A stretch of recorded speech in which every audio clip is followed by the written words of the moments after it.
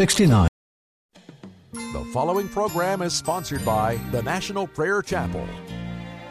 You are listening to an encore presentation of Pilgrim's Progress. We will not be taking calls today.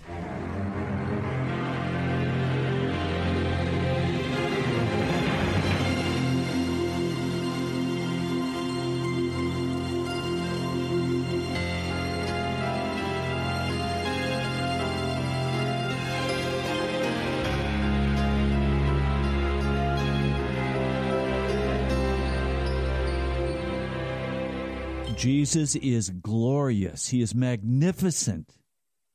I want to talk to you about the wonder of Jesus Christ. Today we're going to simply lift him up.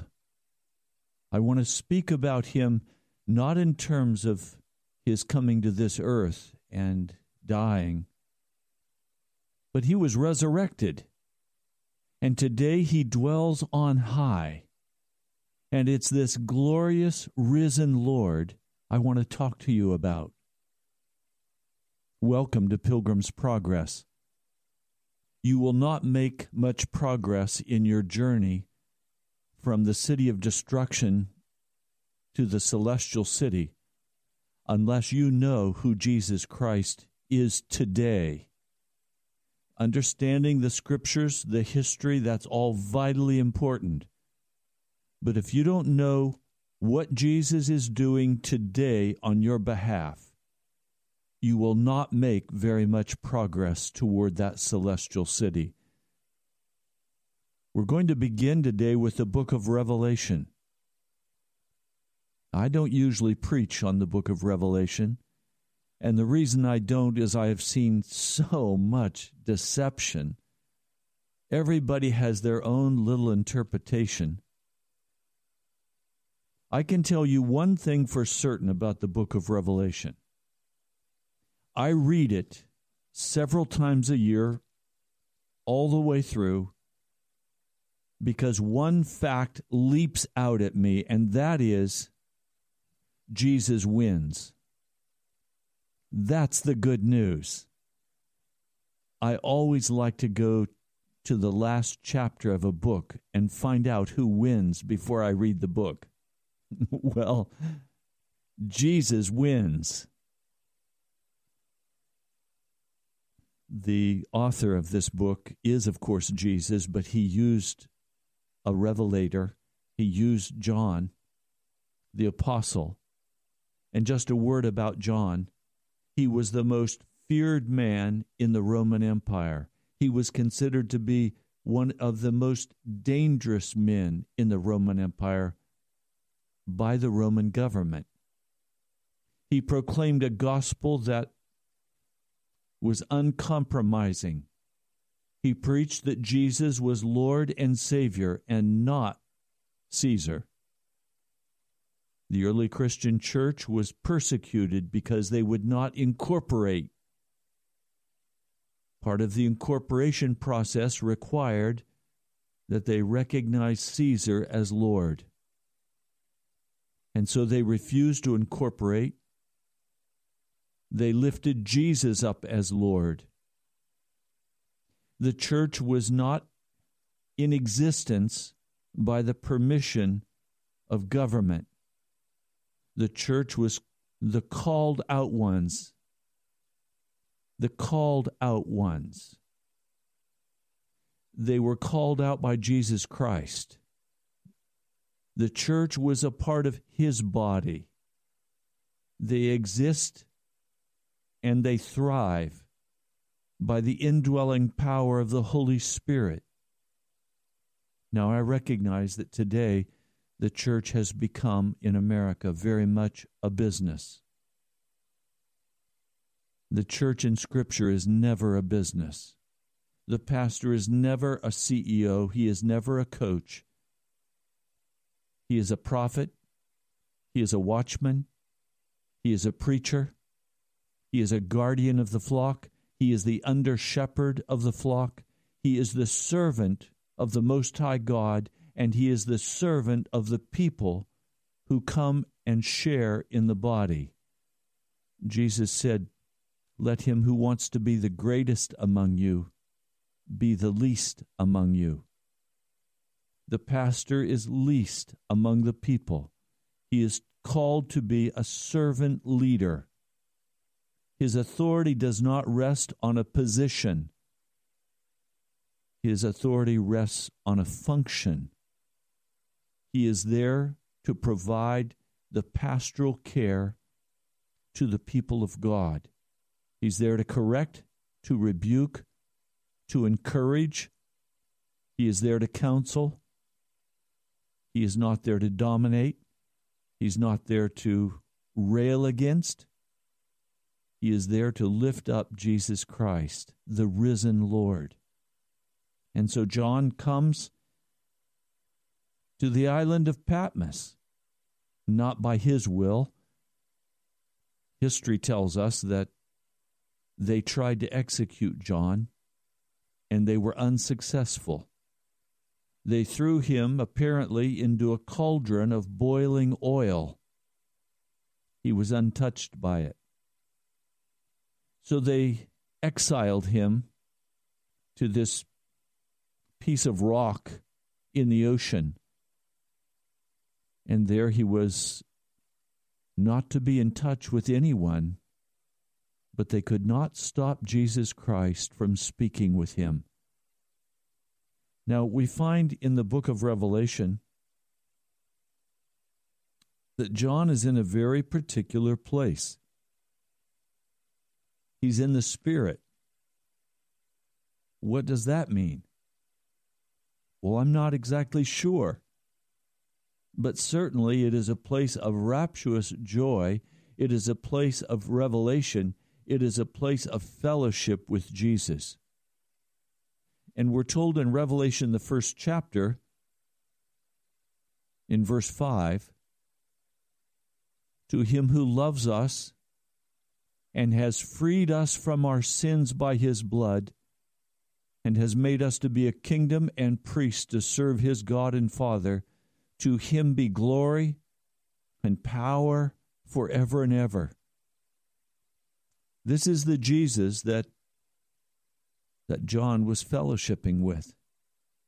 The Alpha and the Omega, the first letter of the alphabet and the last letter of the Greek alphabet.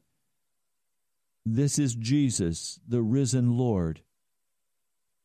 Now, as you would expect, when Jesus comes to speak with his apostle, the first thing on Jesus' heart is to address the question, what is the spiritual condition of my church? Always you can tell a true prophet by whether or not they address the true condition of the people of God. That is what is foremost on the heart and mind of Jesus.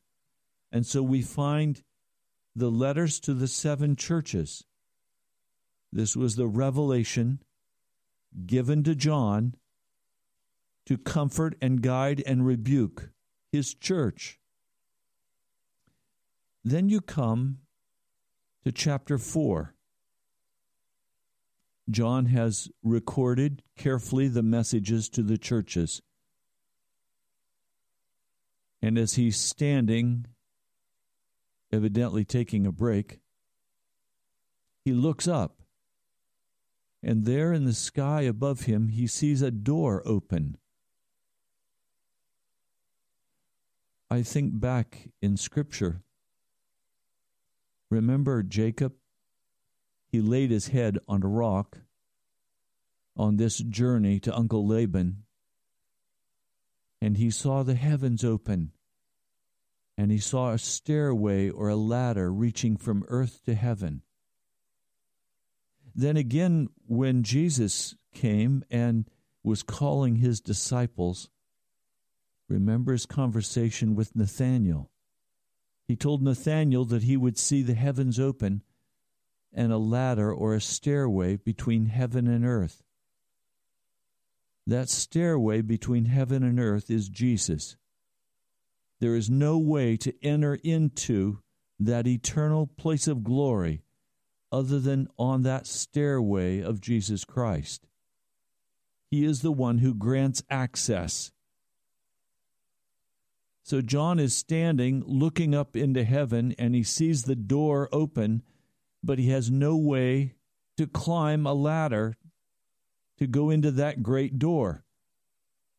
But a voice speaks to him like a trumpet and says, "Come up here, and I'll show you what must take place after this."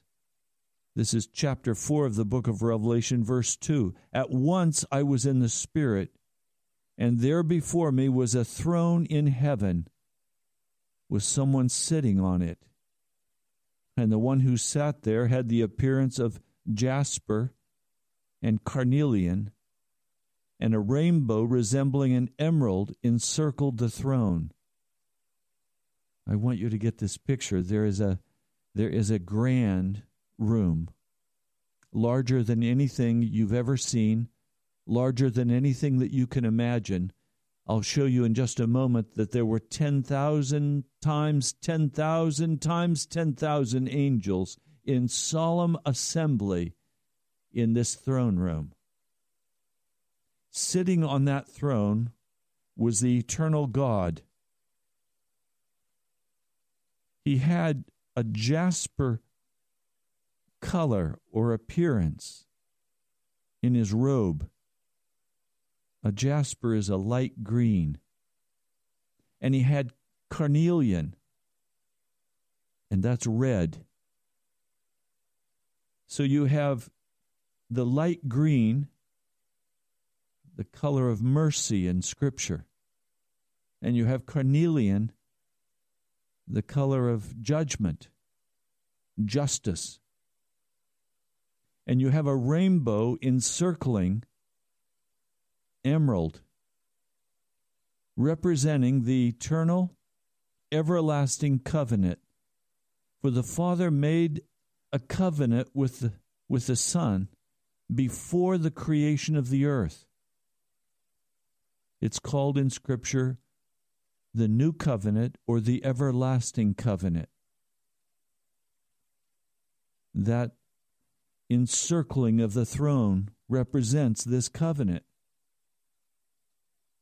Now, around this grand throne, there are 24 other thrones, and seated on them are 24 elders. I've often wondered who those elders were. Do you suppose one of them was Adam or Noah? I wonder if King David sat on one of those 24 thrones. I wonder if Abraham, Isaac, and Jacob sat on one of those 24 thrones. I've wondered who would sit on those thrones, but get the picture. In the middle of this room is this grand throne. It's larger than just one human person would require. It is a very large throne. And then around this throne, encircling it, are 24 more thrones. So you now have 25 thrones in this throne room. God is obviously sharing his kingdom and his rulership with these 24 elders, human beings. You recognize that when Jesus comes again in all of his glory to finally settle the earth, and the New Jerusalem comes down out of heaven and settles on the Mount of Olives, and it splits apart, and a great plain is there, and this cube-shaped New Jerusalem descends from heaven. God will rule the universes from earth, and human beings will serve as his priests, as his servants in the rulership on this earth. Now, these elders were dressed in white, and they had crowns of gold on their heads, and from the throne came flashes of lightning, rumbles, and peals of thunder. And before the throne stood 7 lamps blazing. These are the 7 spirits, or the 7 the sevenfold Spirit of the living God, a seven representing the number of perfection, meaning that this Spirit of God is filled with all knowledge and wisdom. We know him as God, the Spirit of Christ. You remember in the creation story, it was this Spirit who hovered over the face of the deep and brought forth the creation that was spoken by Jesus. You recognize we don't know very much about this Holy Spirit. He's been on the earth for 2,000 years. Yet we know much less about him than we know about Jesus, who was here for only 3.5 years. Why? Because the Holy Spirit is not here to talk about himself. He's here to lift up Jesus. He is an utterly servant-hearted being. There is no selfishness in him. There's no grandstanding in him. He is only here to lift up Jesus Christ and to draw all men unto him. He is the essence of the servant of the living God. He is God. Now it says, there before the throne there was what looked like a sea of glass, clear as crystal. We find later in the book of Revelation that this sea of glass would soon be filled with a multitude beyond numbering, and these would be the saints of God. You see why I said this throne room is quite large. It holds a multitude of people before the throne of God, and it is filled with 10,000 times 10,000 angels, all in solemn assembly. Now, in the center, around the throne, were 4 living creatures. They were covered with eyes in front and back, simply telling us that these 4 creatures saw everything. Nothing missed their attention. The first living creature was like a lion, the second like an ox, the third had the face like a man, and the fourth like an eagle. Commentators are really divided on what this means. Some of the old-timers believed that this represented the 4 camps as it was divided of the children of Israel as they went through the wilderness. I really can't answer. I don't know, and I'm not going to speculate. But these were very powerful beings, and they were on all 4 sides of the throne of God. And day and night they continually said, "Holy, holy, holy is the Lord God Almighty, who was and is to come." This word holy, we have several words that are used for holy. The most common definition is to be set apart, but it's much more than that. The word holy, who is used here, literally means one of a kind. God is one of a kind. There's no other like him.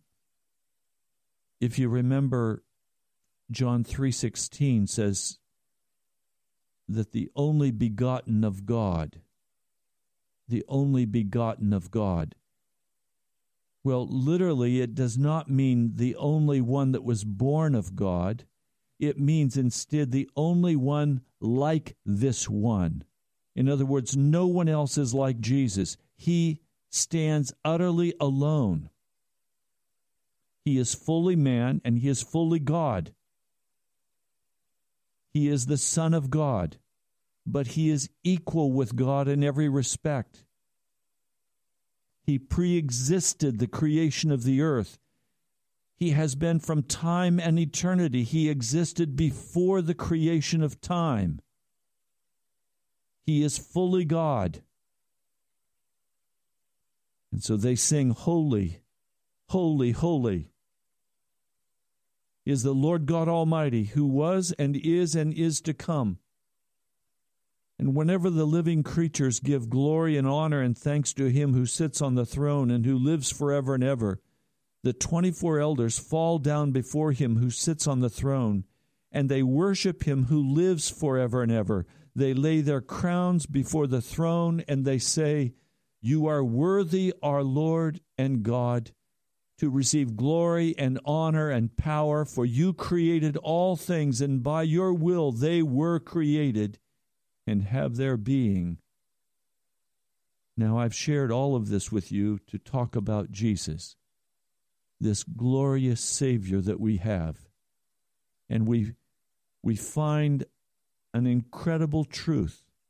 I wanted to talk to you about it the other day. If some of you remember, I said I have a revelation I want to share with you, but there simply wasn't time to unfold it. I want to unfold it for you today. Chapter 5 of the book of Revelation. Then I saw in the right hand of him who sat on the throne a scroll with writing on both sides and sealed with 7 seals. And I saw a mighty angel proclaiming in a loud voice, "Who is worthy to break the seals and open the scroll?" But no one in heaven or on earth or under the earth could open the scroll or even look inside of it. I wept and wept because no one was found who was worthy to open the scroll or look inside. The Greek word used here for wept is not a quiet, reserved, tearing up. It is instead a full-out bawling, wailing. It is the loudest form of crying. It is heartbroken.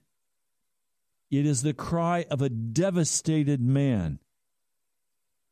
Well, why would John be so utterly broken and devastated because the scrolls cannot be opened? This is a large scroll, perhaps even in sections, and each section has its own seal on it, and no one can be found in heaven who can open the seals on this scroll. Well, let's go back to John for just a moment. He's writing this revelation sometime around AD 95. So he's now an old man, close to the end of his life. He's the only disciple who said of himself, "I'm the one Jesus loves." John had been a man of hot passion, of angry words, and in knowing Jesus Christ, he had been completely transformed. While still a man of great strength, a man of great compassion now, a man of great mercy, a man who had faithfully given his life to proclaim the gospel of Jesus. He had endured bitter persecutions. They had tried on numerous occasions to kill him. Each time his life was spared. And now at the end of his life, he is separated from the church. He is isolated on a piece of rock out in the ocean. Basically, his ministry is over.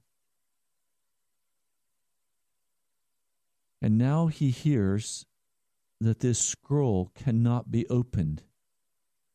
He doesn't find Jesus. He sees God sitting on the throne. He sees the angels. He sees the 24 elders. He sees this grand ballroom. He sees this throne room of God. But where is Jesus? He can only draw one conclusion, and that is that just as he was utterly devastated when Jesus Christ died on Calvary, His hope had been that Jesus would deliver them from Rome. His hope had been that the kingdom would be ushered in and the Romans would be kicked out. When Jesus died on the cross, John was utterly devastated. He was broken. And now, once more, Jesus is not present in heaven.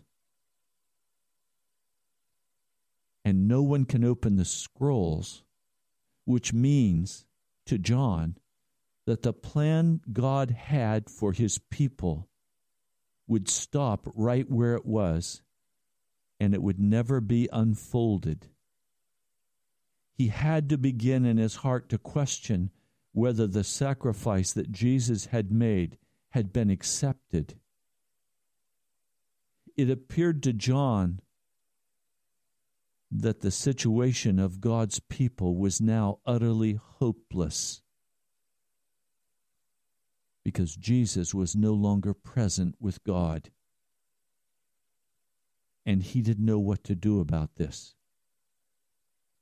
All he could do in the face of the reality that what God had planned for his life and for the life of his people could not be unfolded because Jesus was gone and there was no one here who could unfold the purposes of God by opening these scrolls.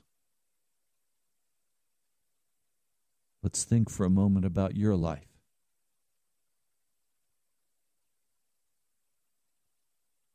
How would you feel if you knew today that your life was over? That nothing was going to happen for you in eternity? That you were forever given into darkness and there would be no deliverance? If I were told that, I would wail too. I would weep because everything in my life has been sacrificed and given to go to the celestial city and be a part of God's people. Everything in my heart and my life has been given to the proposition that Jesus will come again and redeem unto himself a people who've made a covenant by sacrifice with him. I have sacrificed my life for Jesus Christ. I've given him full power and authority in every area of my heart and my life. I have held nothing back. If Jesus is not present in heaven, then I am of all men most miserable. I don't have plan B. We only live this life one time. We go through one time, and that's it. Do you understand? This is life. And if this is all there is, and there is going to be no heaven, how can I bear the knowledge that I have? And how can I bear the sacrifice I've made? I've not held back money or time. I've not created my own relationships. I have given all into the hand of God. So I, with John, if I were in that place, would not know what to do except weep, wail, roll on the floor, die. But then one of the elders, I can see him now. He stands up from his throne and he lays his crown down by his throne. I wonder if it was King David or another one of the greats. They came over to John. And this was the word that was given. Do not weep. See, the Lion of the tribe of Judah, the Root of David, has triumphed. He is able to open the scroll and its 7 seals. John stops crying. Jesus is coming. He looks up. You see, he'd not recognized Jesus in the first part of the revelation.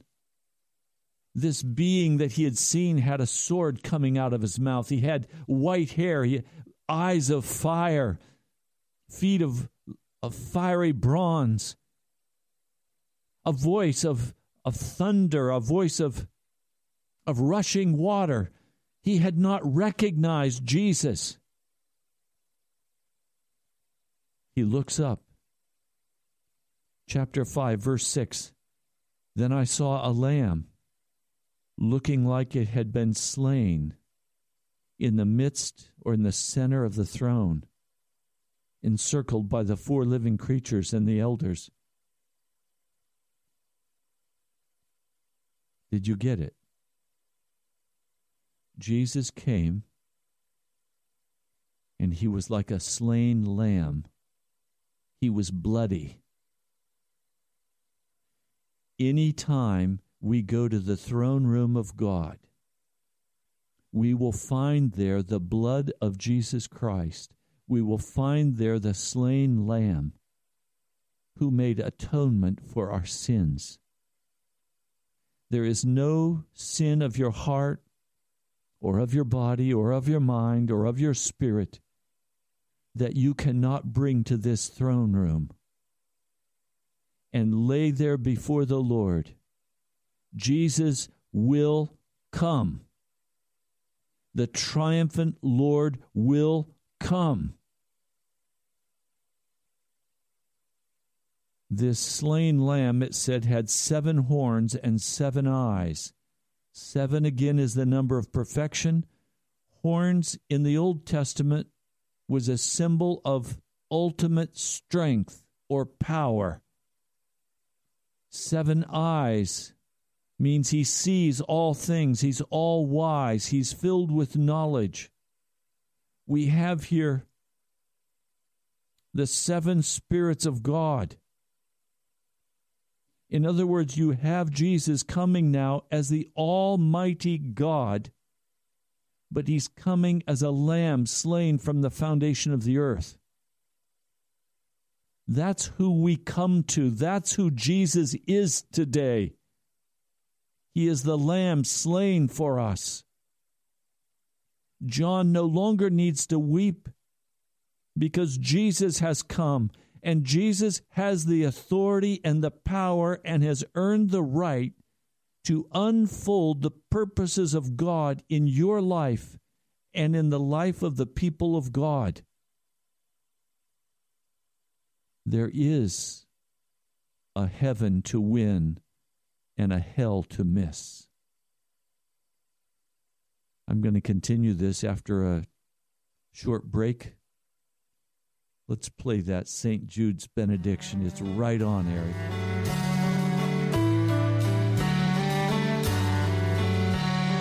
Now unto him who is able to keep you from falling and to present you blameless before the presence of his glory with great joy, with great joy. Now unto him who is able to keep you from falling and to present you blameless before the presence of his glory with great joy, with great joy. To the only God our Savior, through Jesus Christ our Lord, to the only God our Savior, through Jesus Christ our Lord, be glory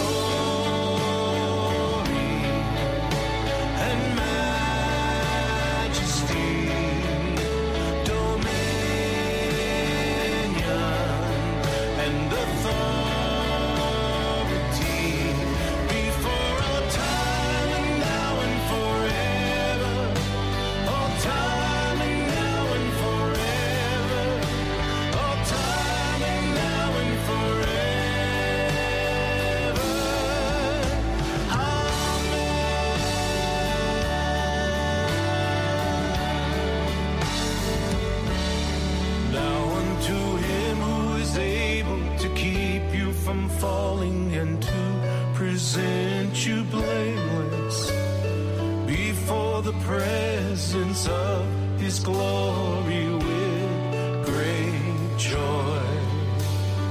With great joy.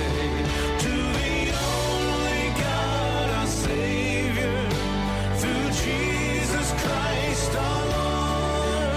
To the only God, our Savior, through Jesus Christ our Lord, be glory and majesty, dominion and authority, before all time and now and forever, all time and now and forever, all time and now and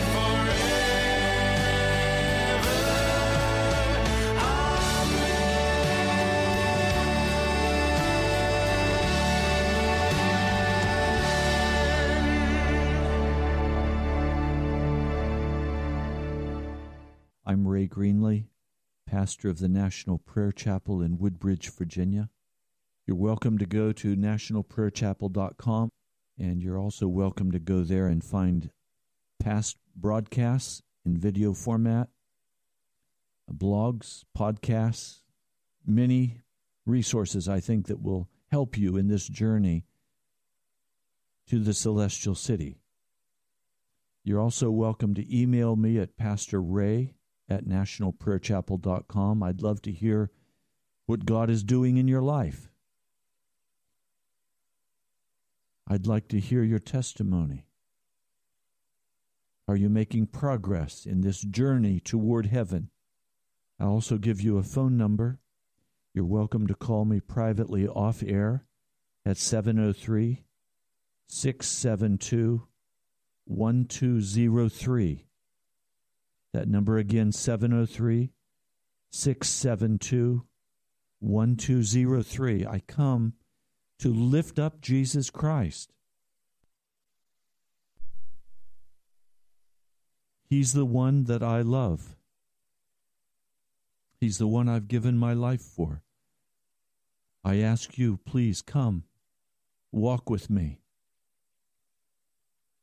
The National Prayer Chapel is not, how should I put it? It's not a business. It's not an institution. It's a real body of people. It's a place of integrity where we desire to seek Jesus with all of our hearts. And if the Holy Spirit is prompting you, come and walk with us. Join us in our journey toward heaven. The only purpose for the National Prayer Chapel is to lift up the name of Jesus and to work as the Holy Spirit directs to draw all men into Jesus Christ, that they might be made righteous, that they might live holy lives, that they might be redeemed from the darkness of this age and into the glorious light of Jesus Christ. So you're welcome to come and walk with me, walk with others on this journey. Now let's go back to Revelation, the 5th chapter.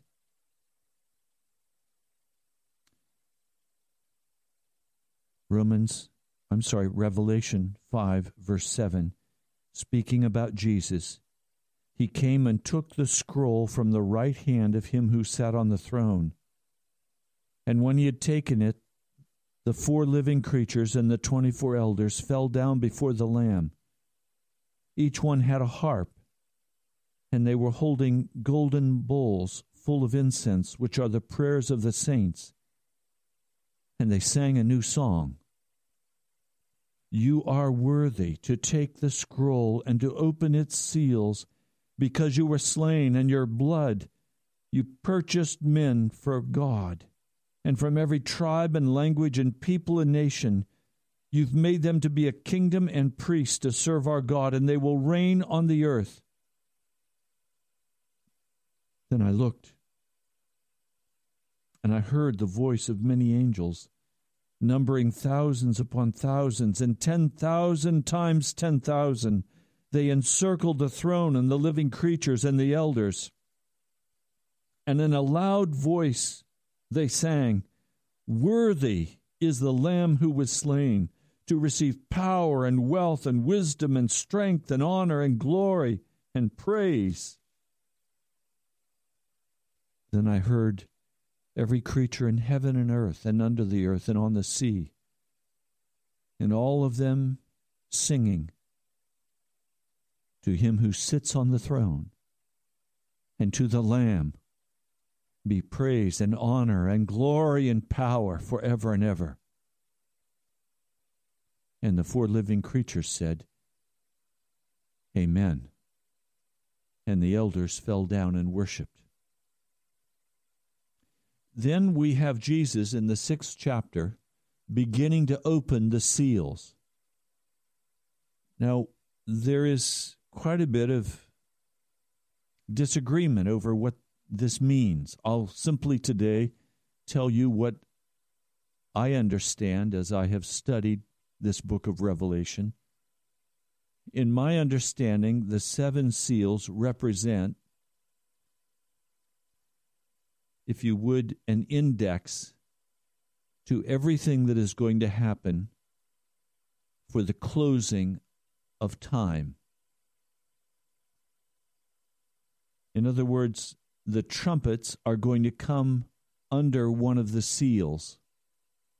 The thunders are going to come under one of the seals. The seals are, in a sense, the timeline to the end of time. Now, here's where there's some disagreement.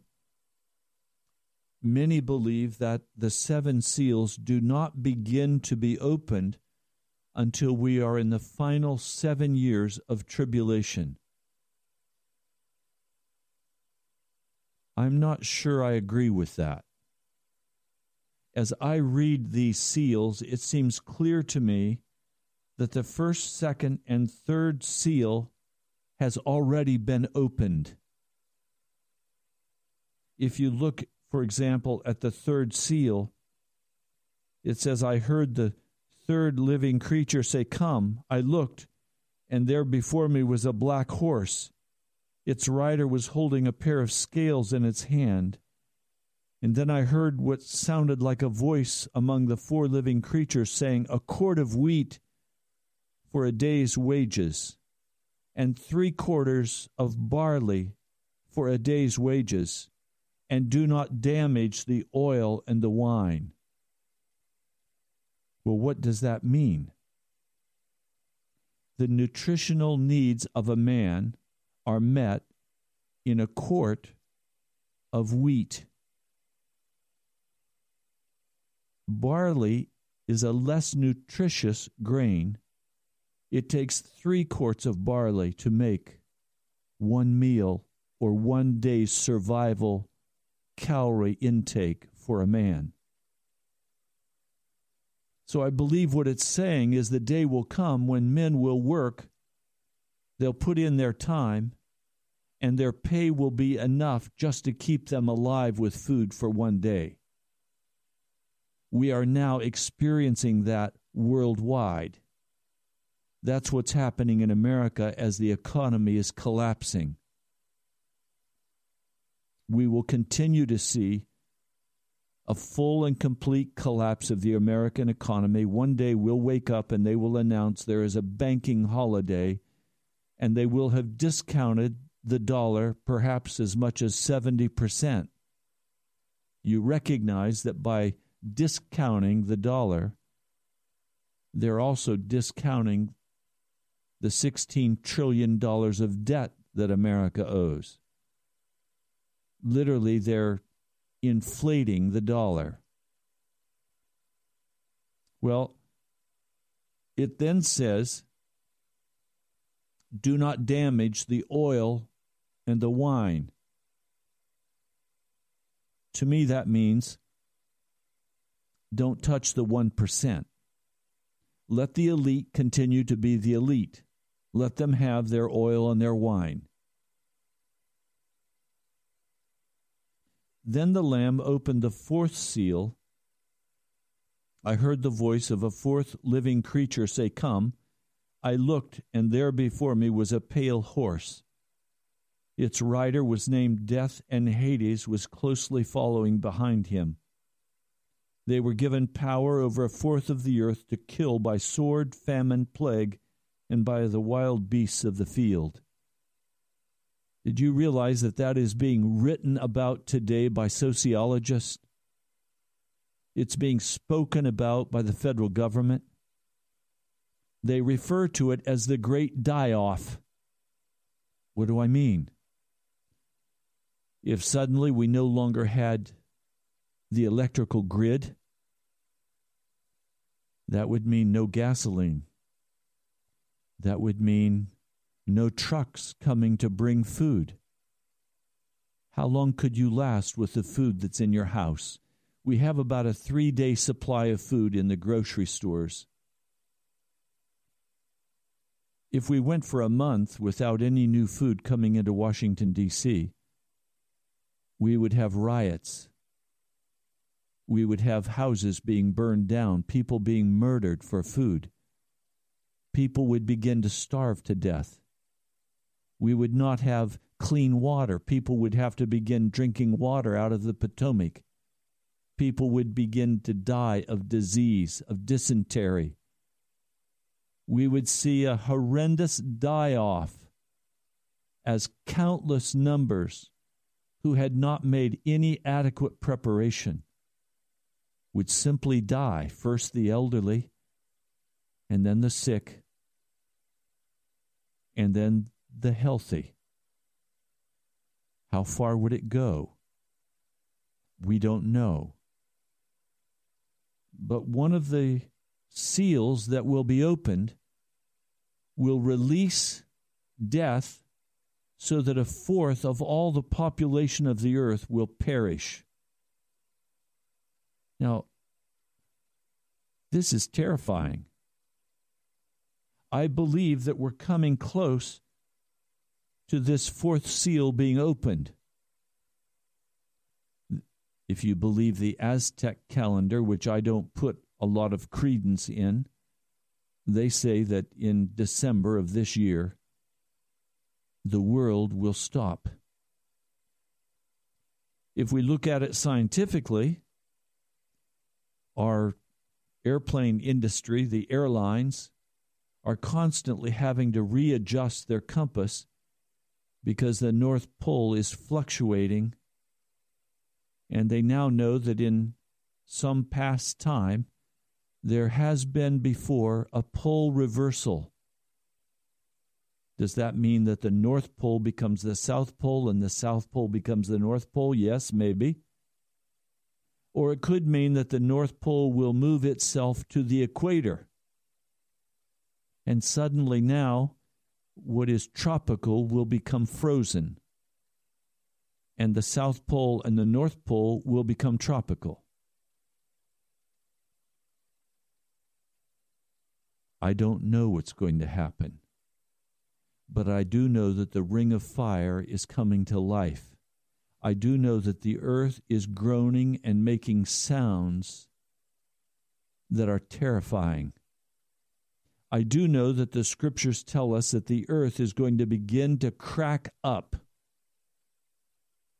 be unstable, that great earthquakes are going to come upon the earth. If you look further in verse 15, there is going to be a great earthquake. The earth is going to be shaken. The sky is going to roll up like a scroll. Every mountain and every island is going to be removed from its place. I believe these things are right at the door. The kings of the earth, the princes, the generals, the rich and the mighty, slaves and every free man, they're going to hide in caves and among the rocks of the mountains.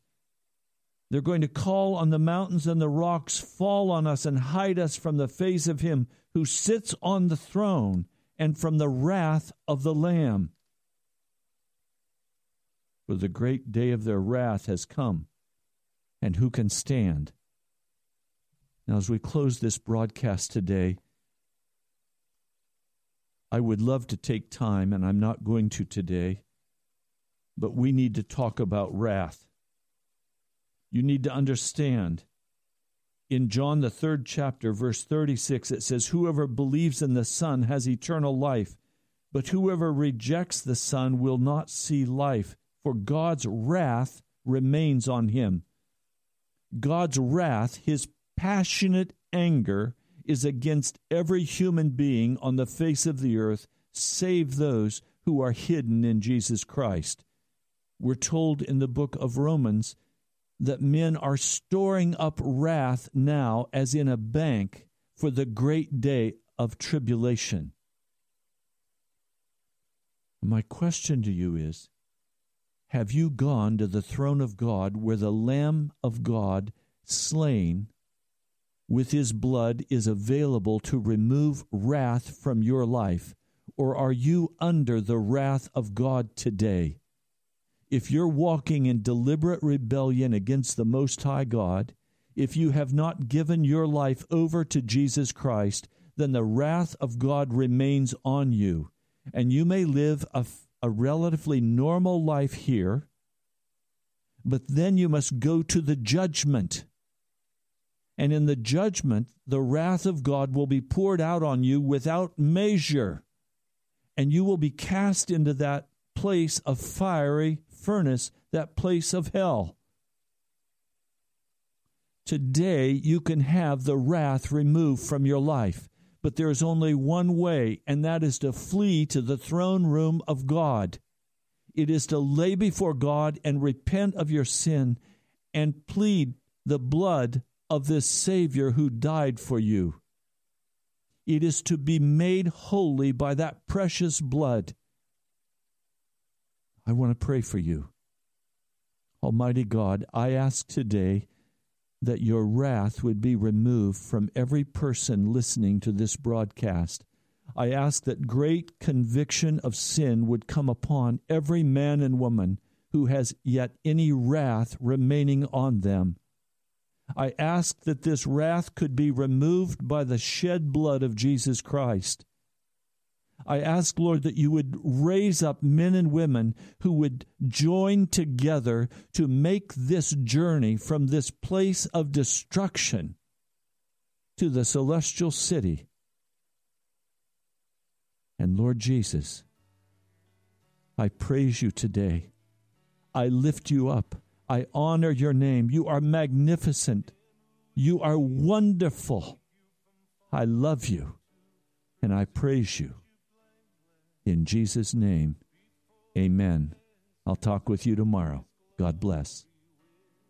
Great joy, with great joy.